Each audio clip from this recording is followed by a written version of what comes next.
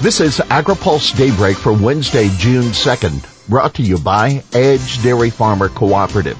Good morning. I'm Jeff Nally. Here's today's headlines. USDA testing cover crop aid. Hackers strike food system. And tax policy major concern to farmers. USDA tries out cover crop premium subsidies. The Biden administration is testing an idea for promoting cover crop adoption that has proven popular in some states, offering farmers a subsidy on their crop insurance premiums.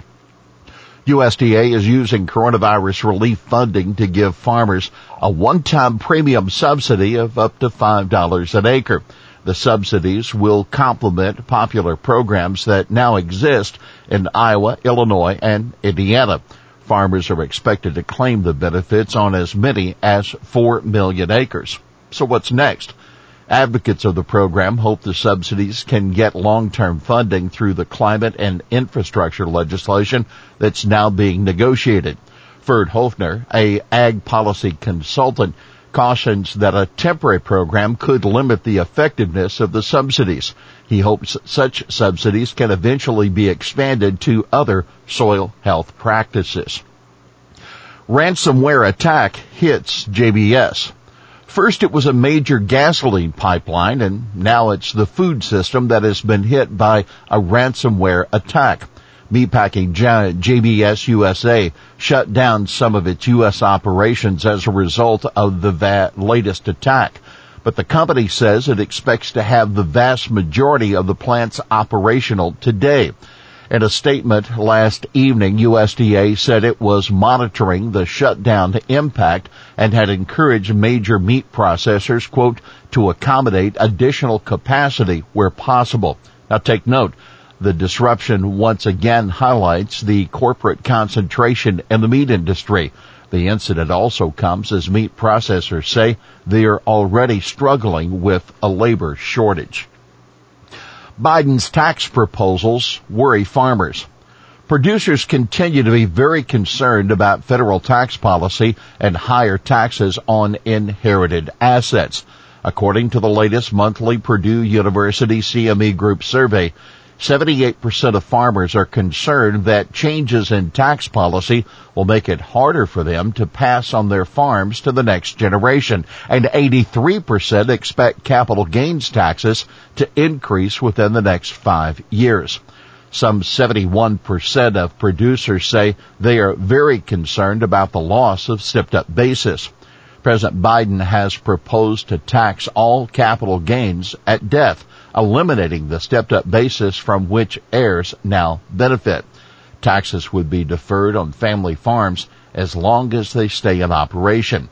The survey sponsors say that concern about tax policy, quote, could be one factor leading some producers toward a less optimistic view of the future, as reflected in this month's Future Expectations Index. We'll have more AgriPulse Daybreak after this. Today's Daybreak is sponsored by Edge Dairy Farmer Cooperative, a powerful advocate in Washington for farmers throughout the Midwest. Dairy farmers have always been leaders in caring for the environment, and they continue to lead in addressing changing climate conditions. We believe environmentally focused policies affecting agriculture should be guided by farmers, grounded in science, driven by the market, and sufficiently flexible to allow for innovation at the farm level. Welcome back to AgriPulse Daybreak. Efforts in the European Union to finalize changes to EU's common agriculture policy have failed, leaving farm groups frustrated.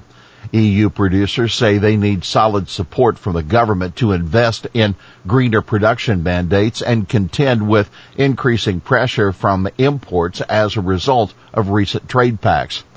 CAP, or CAP, is the EU version of the U.S. Farm Bill. Nobody talks about it in Brussels these days, but this CAP has major environmental requirements for farmers and their cooperatives, says the farm and co-op organization Copa-Cogeca. Let's be clear, with incomes continuously being lowered, less money for the CAP, and tougher international competition, it will be a struggle for farmers to implement them.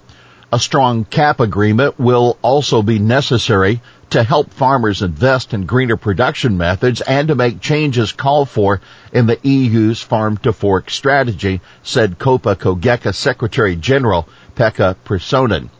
For a deeper look on the prospects for U.S. farm economy and for the EU fight over farm-to-fork, be sure and read our AgriPulse newsletter this week. We also look at the potential impact of new SEC regulations on agriculture. Brazil corn harvest forecast cut after a lack of rain. The rain came too late this season for many of Brazil's corn farmers in the country's center-south, which has led the Brazilian consulting firm Agral to cut its production forecast. Production in Brazil's second corn crop, known as the Safrinha, will only reach 64.6 million metric tons, down from the firm's May forecast of 69.6 million tons, last year's total of 75.1 million. Grassley zaps USDA over electric vehicle budget request. Republican Senator Chuck Grassley of Iowa is ripping USDA for earmarking $25 million in its budget request for transitioning its vehicle fleet away from conventional fuels. According to USDA's fiscal 2022 budget summary, the funding will go for hybrid, alternative, and/or electric vehicle charging infrastructure as an interim critical step to meet strategic clean energy goals. Grassley told reporters that it's sad to see even USDA is trying to eliminate a market which farmers rely on. He called President Biden's attempt to electrify the government vehicle fleet as, quote, wishful thinking. There were over 657,000 vehicles in the government's inventory in FY 2020, that according to the General Services Administration.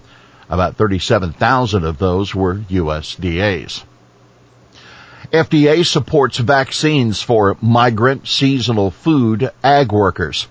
The Food and Drug Administration is encouraging the food industry to support vaccinations of migrant and seasonal food and agriculture workers, pointing companies to a host of resources, including a communications toolkit. The Department of Health and Human Services, through the Health Resources and Services Administration, the Centers for Disease Control and Prevention, and FDA, is coordinating efforts to support COVID-19 vaccination of migratory and seasonal agriculture workers, including workers in the food sector.